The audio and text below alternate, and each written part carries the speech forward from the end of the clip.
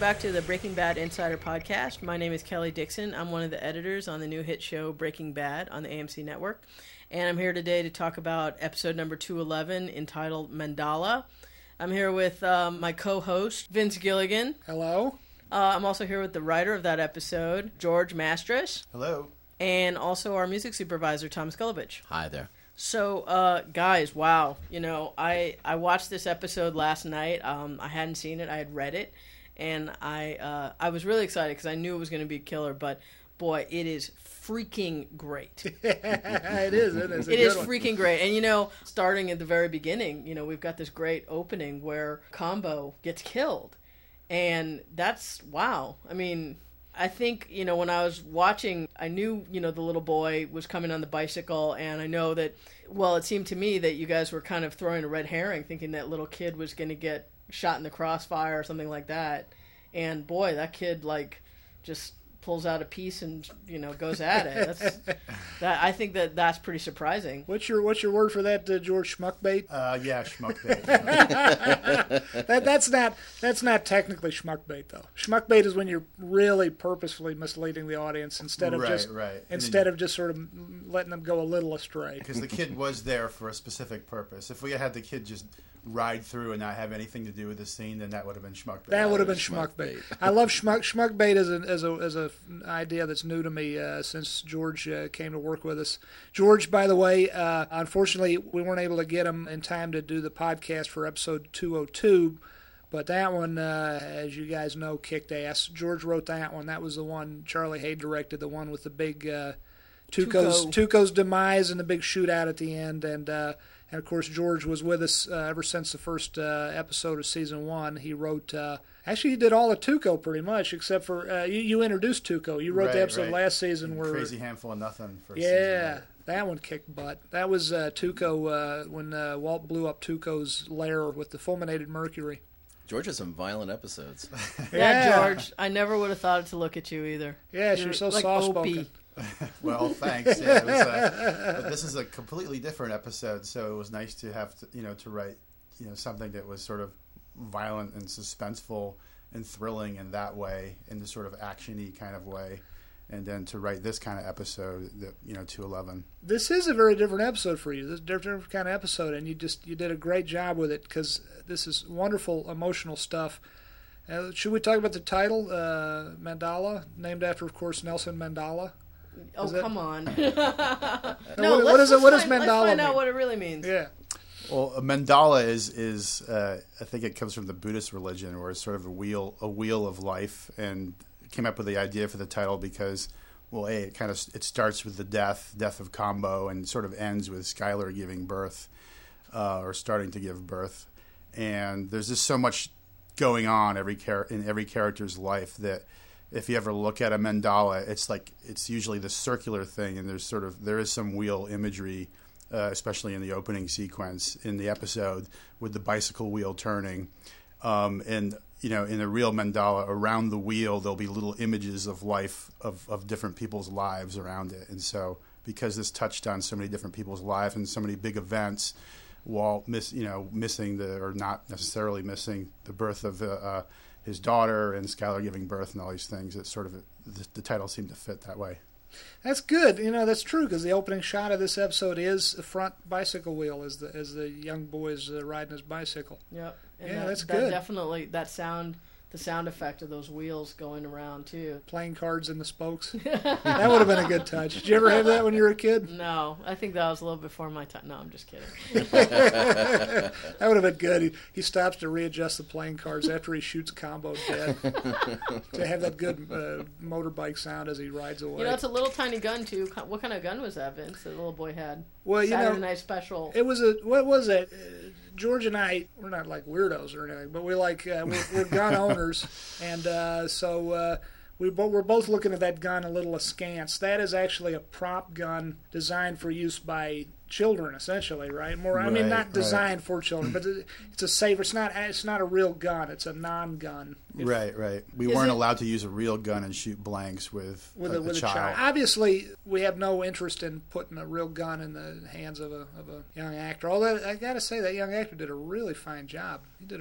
He's a local young man from Albuquerque who did a really wonderful job. Look on his face of just terror and excitement, and he's just priceless. Yeah, just really, really. But I think that gun in particular, it was supposed to be some Saturday night special, but it made a little flash go off of butane lighter type thing or something. Right. I think at the opening part of the sequence, he was allowed to hold the real gun, and then we had to switch out for the actual firing. So. Yeah. Oh, okay. Well, it's funny because that first shot, he almost seems surprised, but he goes and shoots him a couple times. He's like, bam, bam, bam, bam. Yeah.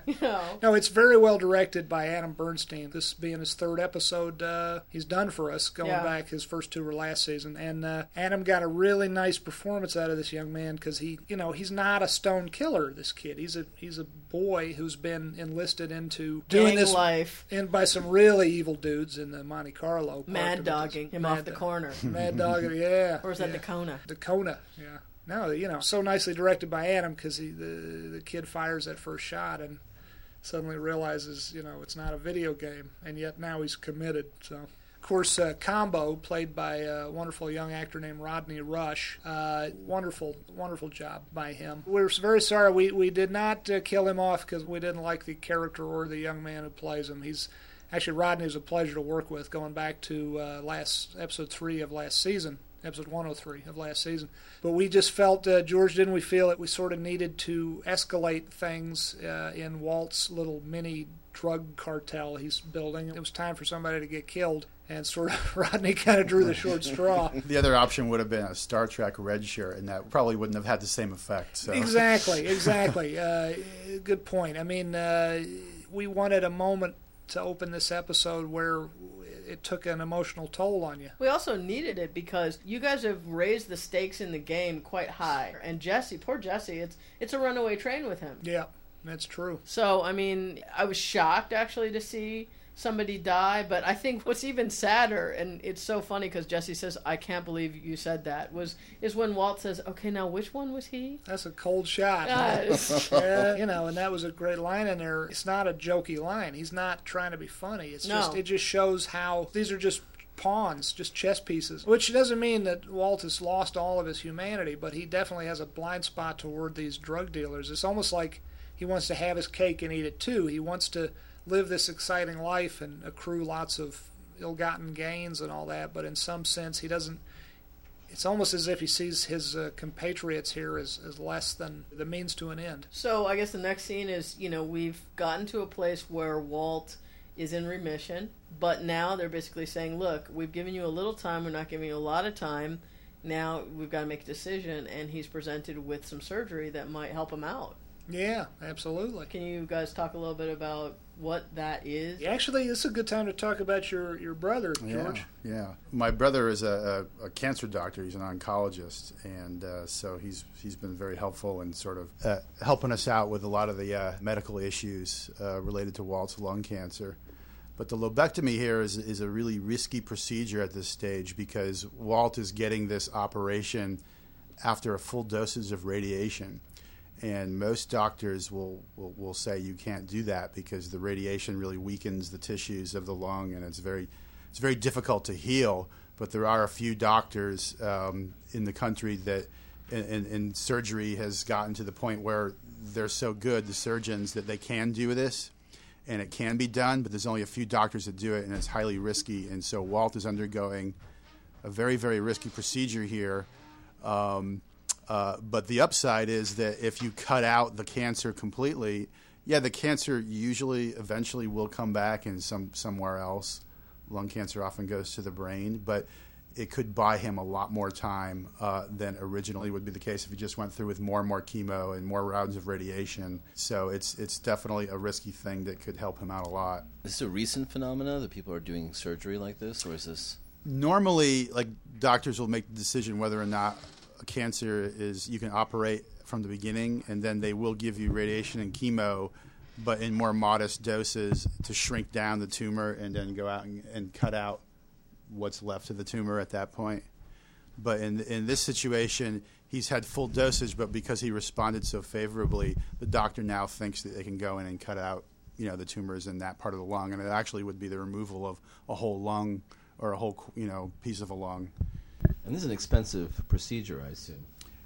Yeah, it's very expensive. The surgery itself, just to cut it out, I think the quotes that I was getting from the experts was about $35,000 to $40,000. But then you're looking at, up to a week or more in hospital care, and then the tests and everything else. And at the end of the day, when you add everything up, it's well over $100,000. So we should say at this point we've got a new addition to our podcast, Mr. R.J. Mitty. Say hi, everyone. Welcome. Good to have you here, man. Thanks. I'm glad I could come. Yeah. Hey, RJ. Let's actually talk about a little bit about the last episode, because even though we've already done that podcast, it would be really great to get RJ's perspective on vomiting into the pool. Oh, yes. Yes, the Good vomiting. No. Good idea. Was that fun, RJ? Fun? If you want to relive your worst, vomit over and over and over and over again for about, let's say, about 5 hours. Oh, no. Yeah, it was fun. Besides that standpoint. And in the cold, too, right? Yes, it was, So there were a couple takes of the vomit then you had to really... just a couple.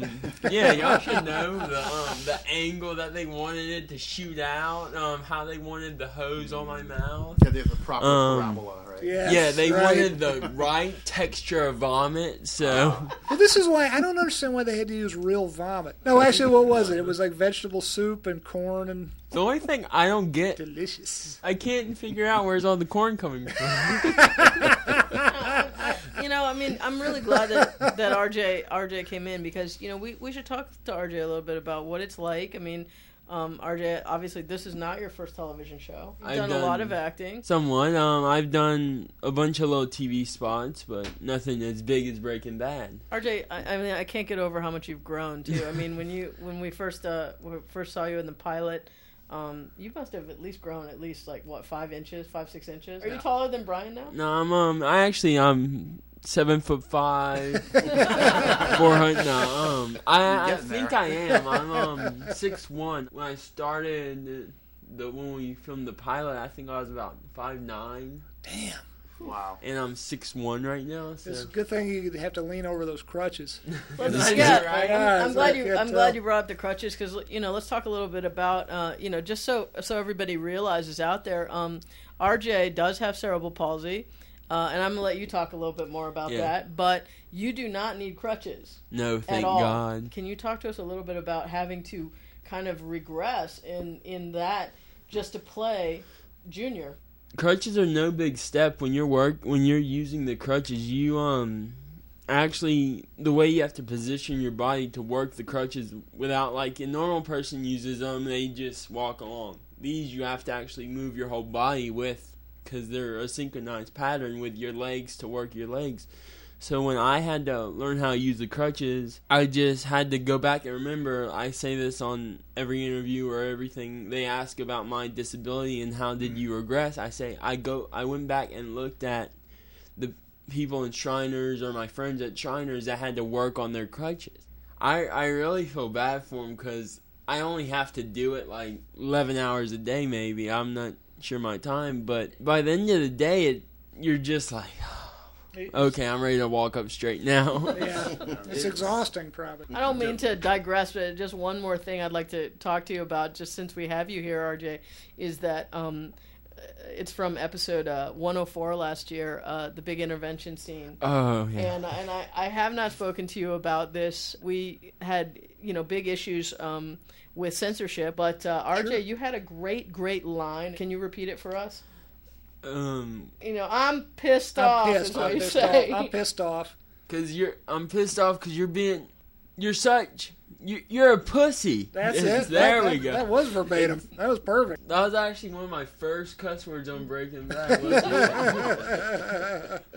that's not a cuss word. It's a cat. Yeah, true. It's a cat. It was a good scene. We all had fun shooting it, and I got to finally cuss in the show. So. And you know what it is, and to say this, we're not looking to have our young Walter Jr. cuss. We don't get a thrill out of that or anything as writers. We're not trying to to break bad, as it were, in that regard. But it just seemed like a moment where Walter Jr., everything he says he means. He's very upset. His father is not fighting for his own life the way he ought to be doing. And it seemed very emotionally honest, seemed very real. And the whole subject just came up, right, Kelly? Because we had to fight for that one. A lot of people, I think that because it's not regular network television, you can say anything, and that's unfortunately not true. Yeah, but I guess on the internet, folks have been wondering why we were censoring ourselves. And the truth is, I guess we didn't have to write some of these words. We could have just written around them. We could have said, "Oh, fudge," instead, or whatever. That sounds really realistic. I know. To me, I would rather be able to say the word and dip it on television and then have it be put back intact in the DVD. But still, a cuss word doesn't make it a better show. That's a very good point RJ makes. Every time I say to my immediate bosses, the executives at AMC, can we get away with this word? Can we get away with that? I'm preaching to the choir. They would like to put on a TVMA show, but they're contractually not allowed to. Vince, I'm kind of glad you brought that up. There's been a lot of talk, I think, on the internet. I think a lot of people are a little misinformed about how our show started. And it was never a show for HBO or any of the pay cable networks. Yeah, no, when I came up with the idea, Sony bought it because I had a good relationship with Sony Television, and Zach Van Amberg and Jamie Ehrlich, two big executives at Sony TV who I'd worked with previously on an ill-fated pilot for CBS. They bought it very shortly after I pitched it to them in the room. They bought the idea for Breaking Bad, and then I went with them around town to pitch to various places because you need to have a network to put your show onto. And no, it was never intended for... I mean, we pitched to HBO. We pitched to a lot of these places, but there wasn't any interest from any of those quarters. But luckily, AMC came along and put us on the air. I guess we should get back to episode 211. Yeah, right.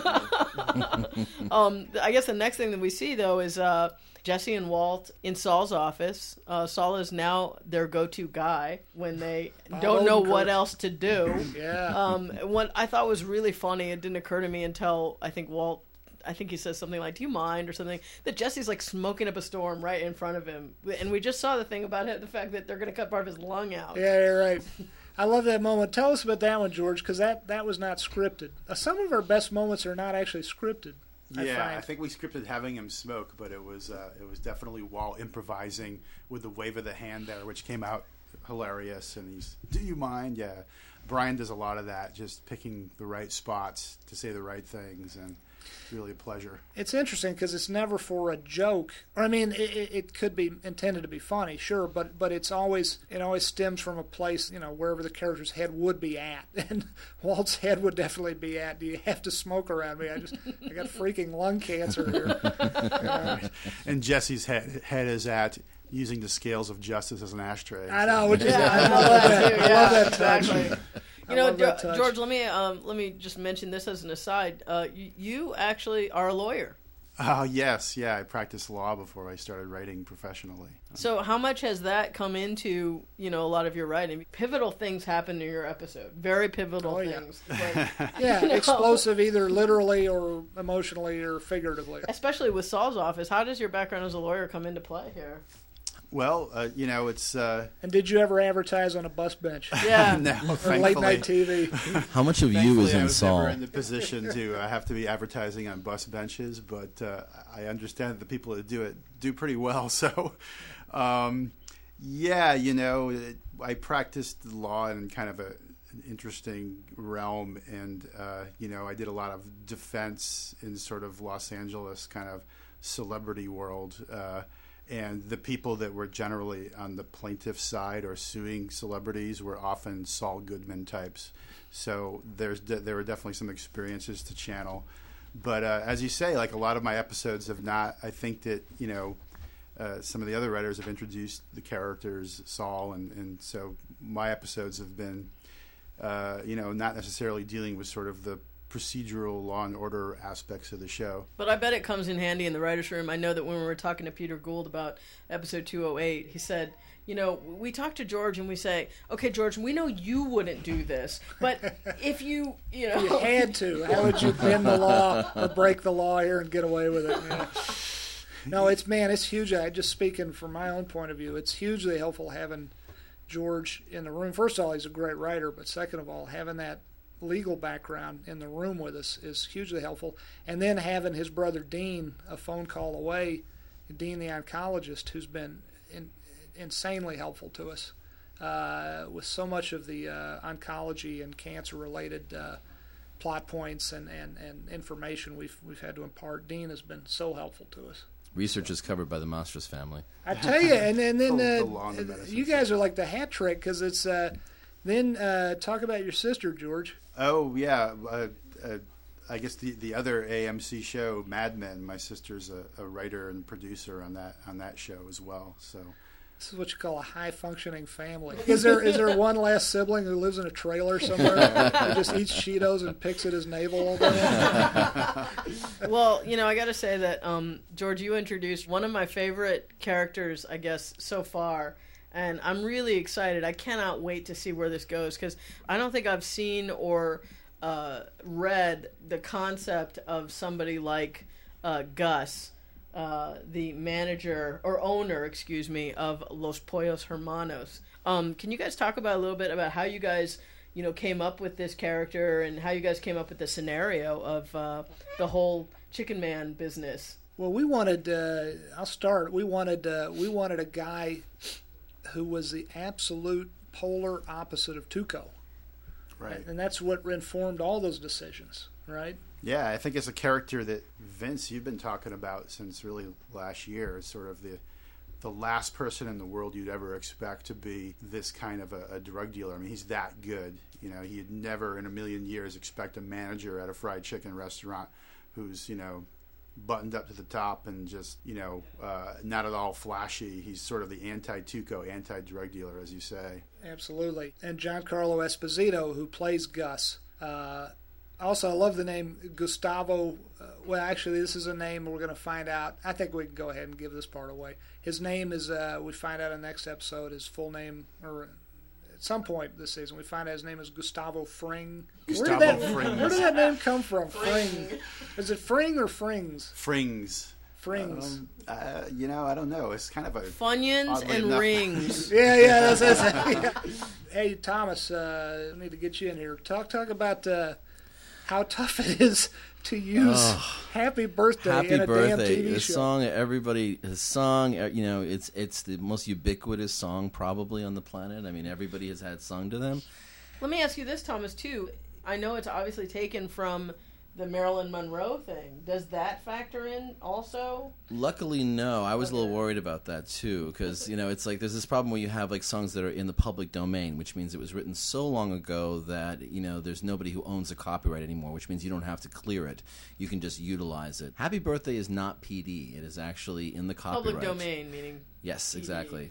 And so it was a situation where we reached out to the publishers, and the first word that we got on how much it would cost was someone said it was going to be $20,000. And $20,000 to have a character sing the song in a scene just seems crazy. And again, just to put a fine point on it, this is not it's not $20,000 to use a recording of someone else. This is $20,000 for the privilege of letting our own actress sing the song that everybody has had sung to them at some point or other. And just so people know, I mean, I'm sure a lot of people out there realize that this is why you don't hear characters singing "Happy Birthday" on television shows or in movies. Money. It's a huge amount of money. Basically, we luckily have some very friendly people out there who are very kind to us, and we kind of explained our financial situation and said, look, we'd really love to have a scene with "Happy Birthday." We can cut it, but we don't really want to. And they kind of said, look, we'll give you a price that makes sense for the kind of numbers that you guys have. So we were able to go forward and create probably one of the most uncomfortable scenes we have anywhere. Oh, yeah. When I watched that, I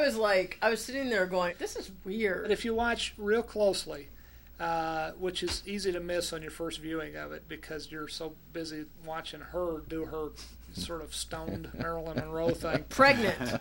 Yeah, pregnant too. Pregnant, stoned Marilyn And Monroe. she's really close to him too. Yeah, but the people in the background look a little like got the little bit of the deer frozen in the headlights. Yeah, that's kind of what I mean. Which is It's proper, like, which it is was correct. Just like, yeah. wow. But I tell you, first of all, Anna Gunn has a great voice. So that's her voice. That's not suddenly somebody else singing that. And she does a great Marilyn Monroe. For those of you who are not familiar with this little bit of history, by the way, this was in the early 60s, 1961 or 60 or something like that, when at some honor, obviously it was President John F. Kennedy's birthday, at some big ritzy gala, and Marilyn Monroe came out of the wings and sang "Happy Birthday, Mr. President," and sang it very much, or Anna rather, sang it very much like Marilyn did in our scene here, and it was that was a little bit of history and implications everywhere. Oh yeah, there's all kinds of I'll leave that for the historians, but this scene, I don't know, I didn't think. Well, George, what do you think? I mean, I didn't think it'd be as uncomfortable to watch as it is. Oddly enough, I wound up watching this damn thing looking between my fingers. Yeah, it's just so weirdly uncomfortable. Yeah. No, I have to see this. Oh yeah, no, you're gonna like this scene, man. It's I mean, it's just weirdly uncomfortable to watch. And we still don't really know what the history is between Skyler and Ted Beneke. I imagine it's something. I don't know. So at this point, basically, Jesse is freaked about Combo being killed, and he basically tells Jane, "You got to go because I need to smoke, and I don't want to mess you up with your program." And she has decided to stay. Yes. Huge decision. This is a big decision. She's decided to stay. And later on, she brings over the heroin. She's the one who he's got the peanut butter. She brings the chocolate. Mm-hmm. That's right. Together. No, I'm not really. I don't mean to sound like I'm being flip about that. It's a big moment. And Adam Bernstein, who directed this episode, did such a wonderful job. George, talk about that wonderful. And Thomas, I want to hear about the music scenario here too. Talk about the wonderful scene, first of all, from a production point of view, that wonderful scene when Jesse tries heroin for the first time. Yeah, I mean, it was really a great thing to see. We had this rig there, which was basically Aaron was laying down on this kind of metal stretcher type thing, almost like a stretcher that you'd see lifted to a helicopter, and to evacuate someone who was injured or something. And Aaron lied down on this thing, and the camera was a set above him. And it was attached to this winch and a motor, and it lifted the thing all the way into the rafters of our studio. And we actually had Frank Sinatra playing at the time, and Aaron just did a great job of really kind of acting like he was shooting heroin for the first time. So you guys had Frank Sinatra playing on the set while they were shooting we it? did, yeah, why which was really that? odd. Why was that Fly Me to the Moon, and it was just... Was that Adam Bernstein's idea? I don't know whose idea that was, but for some reason it created this whole sort of surreal experience that I think the actors really picked up on. And there's no point recording sound at that point because the sound of the winch was probably so loud. There's no reason to record practical sound, so there's no reason, I guess, then not to have the stereo playing. And I think it was probably part of the reason was to actually create a mood, but also to drown out that sound, which probably would have been kind of grating and distracting to the actors. Yeah, right. Good point. Aaron Paul, wonderful actor, as we all know. I heard, I didn't talk to him about this, I don't think, but I heard he watched various videos of people in real life shooting heroin on YouTube, and watched very closely, because he's a very quick study, and watched very closely their reactions and the various things they did with their bodies and their faces. I'm just sorry to interrupt, but they have that on YouTube? I was thinking the Apparently, same thing. I think I'm quoting that on right. YouTube. Everything's on YouTube. That's a little creepy. I know it is odd, isn't it? It's a strange, brave It's new world we all live available. in. It's all out there for your Education. viewing pleasure. We also had a consultant on the scene. Oh yeah. For the actual heroin mixing scene, because we did kind of want to be, somewhat accurate, very accurate actually, in in what we were showing and the effect of it. But so I think that really contributed overall to the feeling that this was something that was really going on and they were experiencing. And Kristen Ritter does a wonderful job, who plays Jane. Oh yeah. She and Jesse together, it really is for me. They got sparks. They really do. They've got again, I don't mean it as no pun intended, but they've got real chemistry together, these two, and there's a Romeo and Juliet kind of thing going on with them, and it's just sad to watch them. It is. It's heartbreaking to watch them degenerate into this kind of a lifestyle. And so, Thomas, talk about what was probably the single hardest track for you to find so far on Breaking Bad. And also all the different tracks that you did find, because we've seen this scene with so many different cuts of music. Unfortunately, everybody else out there will only see it with the choice that we made, but there were so many different tracks that you put against this scene, Thomas. Yeah. Again, talking about floating up to the ceiling. Yeah, take it away, Thomas. Every season has like one sort of Fitzcarraldo moment where it just seems absolutely impossible to find the right song. I think the Gnarls Barkley tune last season was one of those. We were closing the season early, and we had, the writer's strike had cut us short, so we were trying to make a big ending out of what otherwise would have been a relatively simple moment of Walt and Jesse. And that was really hard, and it took a long time to find the right track, and I think we lucked out with it. In fact, you actually, lucked out with that, because you had gone to the Sundance Film Festival and meet some people up there that... I ended up bumping into a producer I know who had worked with Gnarls Barkley on their new record, and I didn't even know there was a new record, and after about 5 or 6 drinks, suddenly we were talking about... everything. Well, far from that. As far as music goes, Thomas, I lovingly call Thomas a music nerd because he knows so much. It was interesting to try to figure out what this one, because it's a special effects shot. We have an image of Jesse, both slipping backwards once the drug has hit his veins, and boy, Aaron really sells this moment. And that's the problem with the song. You want to make sure that whatever song is there is as honest and truthful to the experience as Aaron's performance is. So we had a lot of things to avoid. Actually, I think a lot of it started out with a suggestion that came from, I think, John Scheibman, which was a Black Keys track, which we started out with. So we started with a sort of track by the Black Keys, which turned out to be way too expensive. We couldn't afford it. And then we kind of went in different directions. So I started looking for some classics. I thought, well, let's see if we can find a classic that might work. We had David Bowie's Space Oddity, which seemed like a great idea because it's about space, supposedly, but I think it's really actually about heroin. And when you actually listen to the lyrics and you follow it, you kind of realize that may be about what it was about. Ironic, but I was... Ironic. I was actually listening to this on the way here. Oh, my word. So roll now up you'll your never think of it sleeve right differently. now. We got to make sure you're healthy for season 3. Yes. We also had, the Velvet Underground was in there, Sunday Morning. We tried a Fleetwood Mac tune, the Zombies.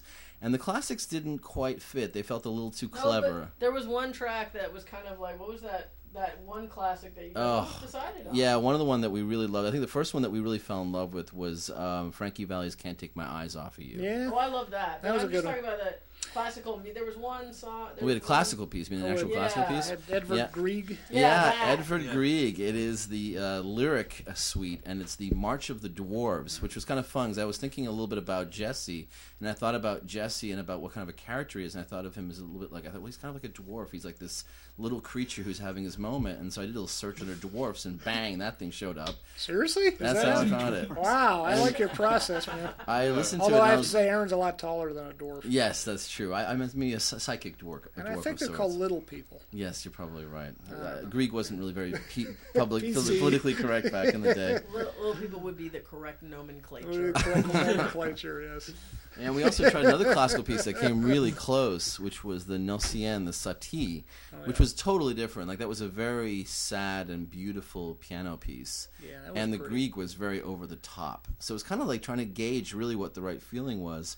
Paolo Conte, we had Sparring Partner, which was kind of beautiful. That's a great song. We got to get that. A lot of it was about romance. Like, I think what we figured out was it's not really about the tragedy for Jesse. It's not about the sort of indie. And I think when you started moving away from the sort of emo sound, that was really helpful. You know what it is? It's like it'd be, and this is what I love about Thomas. He's never obvious.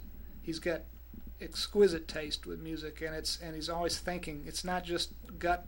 It's not just his gut check on everything. He's also thinking hard about it in an intellectual sense. But it's like the easy way to go, seems to me, would be, he's on heroin bad, so make it moody and dark and disjointed and creepy and emo. And it's like, of course heroin's bad. You folks listening know that. I hope you know that we know that. I hope you know that we don't condone it or think it's a valid lifestyle choice. I feel sorry for anyone who's hooked on it. But if you're going to be emotionally truthful to this scene that we're doing here, the truth is that heroin feels really good when you take it, I imagine. Otherwise, no one would take it. Yeah, you said the key word. You said it was the beginning of a love affair. And that was sort of thought, let's try romance. Terrible self-destructive love affair. That is a rather poetic way of putting it. Yeah. And that kind of led us into, I think, a more interesting direction. And we ended up finally coming up. Well, we tried the Orioles Crying in the Chapel, which came really close. That was a great one. And we would have gone with that if we could have. And it was a money issue again. And apparently it had just been used in another movie recently. Revolution Road. Yeah, exactly, which I didn't remember in the context. But we finally came across The Platters Enchanted, which seemed to work weirdly magically. It was one of those pieces that felt like a glove. It was, the opening was kind of mystical and interesting, and then you had this sort of these strings as he kind of fell backwards, and then as soon as we're right above him, the song begins to take off, and the lyrics are, life is, beautiful when you're enchanted, and this whole idea of him being just taken away into another place. It just felt very truthful to like Jesse's experience. And that's the one. That's the one. And we lucked out. We had some very, very sweet people on the publishing side and on the label side who really bent over backwards to give it to us for our very measly music budget.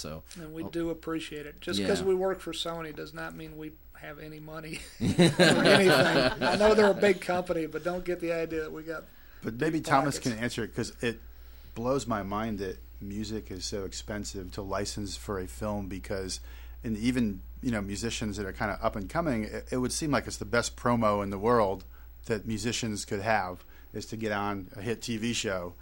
Well, I think the problem is that the whole business model has shifted. So it went from when people used to buy records and CDs, the income was about selling records and CDs, and then to a lesser degree touring, and then if you got some extra money for licensing, that was a great thing. Now that nobody's able to sell CDs or records anymore, it's kind of like everyone now says the only money you're ever going to see is going to be in licensing. And there's a lot of in-between companies. There's, when you have a major label or a major publisher, suddenly you have a lot of different companies who are all taking a piece of that. And that's why the numbers come really high. And plus, they need to protect their copyright. So if they get, a large amount of money for something for a TV commercial use, each time they give it away for nothing for a small independent film, they view it as reducing the value of their copyright. So it's a business game, and in many ways, because our show is so special, we have to really articulate that to the people we do business with, to say, look, we don't have a lot of money. This is not going to be, no one's going to be buying a summer home off of this, but it's a really special show, and it's going to be one of those moments that people will always remember. And I think we're looking to have those moments when you can't ever hear that song without thinking of those images, or see those images without thinking of that song. And if we can find that magical moment, then it really makes that episode reverberate for that person for a while after. Well put. Can you explain one more thing, Thomas? You told me this the other day, and I found it very interesting and hard to believe. But explain what you were telling me the other day about how folks can do covers of their own songs in order to make them more affordable. This is a weird thing. For instance, we have in a previous episode, we had the band Wang Chung and the song Dance Hall Days. Now, I've been noticing this thing popping up all over the place. There have been TV commercials that shows up, and it seems to be everywhere for some reason. Part of the reason behind that is that the record label that originally released it was a big hit, and they charge a lot of money for that. The band basically realized that they were not making any money off of these sales, so the publishing company, who owns the song but not the recording, brought the band back in the studio to re-record the song, and it sounds almost exactly like the original recording was. So now the publishing company owns both the publishing side of it, which is the written song, but also now the recording, the new master, and because they really want to get some business out of this, they pitch it to people like me. And when we're in a situation where we want to have a party that feels really real, and especially for the white household, we want to have music people recognize, we can't afford most of the songs, almost any of the ones that are recognizable. So a lot of the stuff we've used in our show has been re-records that have been done really, really well. Some of the re-records are not so great, but some of them sound, absolutely perfect. Like you capture the artist only a few years after they do that recording. K-Tel used to do re-records. Remember K-Tel back in the day? Oh, that's what they were doing. K-Tel. Yeah, they would take hits and they would bring the band while they were still hot back in the studio to do a new recording, and then they would own that master recording. Is that how they did it? Now, yeah. Now, the major record labels don't love that, but the fact of the matter is they were doing it quite a bit, and so other folks did this as well. So was that's that the commercial when I was a kid? It was like, my dad said, turn that crap down. But I said, but Dad, it's smoky. Remember that commercial? I think you might be right. That was a K-Tel commercial. Or I don't know what it was. K-Tel was a huge part of our childhood. It was, Are they still around? I know that the catalog still exists. I don't know if the company still exists. Wow. But it's... and it's a whole other world. There's a lot of great recordings. So that's kind of what we had to rely upon a lot of times was these great re-records. But, you got to find the right ones. And you got to have it low enough in the volume if it isn't that great that you don't really notice it. Yeah. Well, that Wang Chung one, I can't tell the difference. All through high school, I remember listening to that. I'm going to name my first child Wang Chung, by the way. Wang Chung Gilligan. Does Holly know that? I guess not. Pregnant. You're going to sneak it on the birth certificate while she... yeah, when she's not looking. We really should wrap it up. I hate to, but we really should wrap it up. I want to thank all you guys for coming in, George and RJ and Thomas and of course Vince. Thank you, Vince. Thank you, everybody. I want to thank everybody for listening and see you on episode 212. Let's go Break Bad. Bye, everybody. Bye.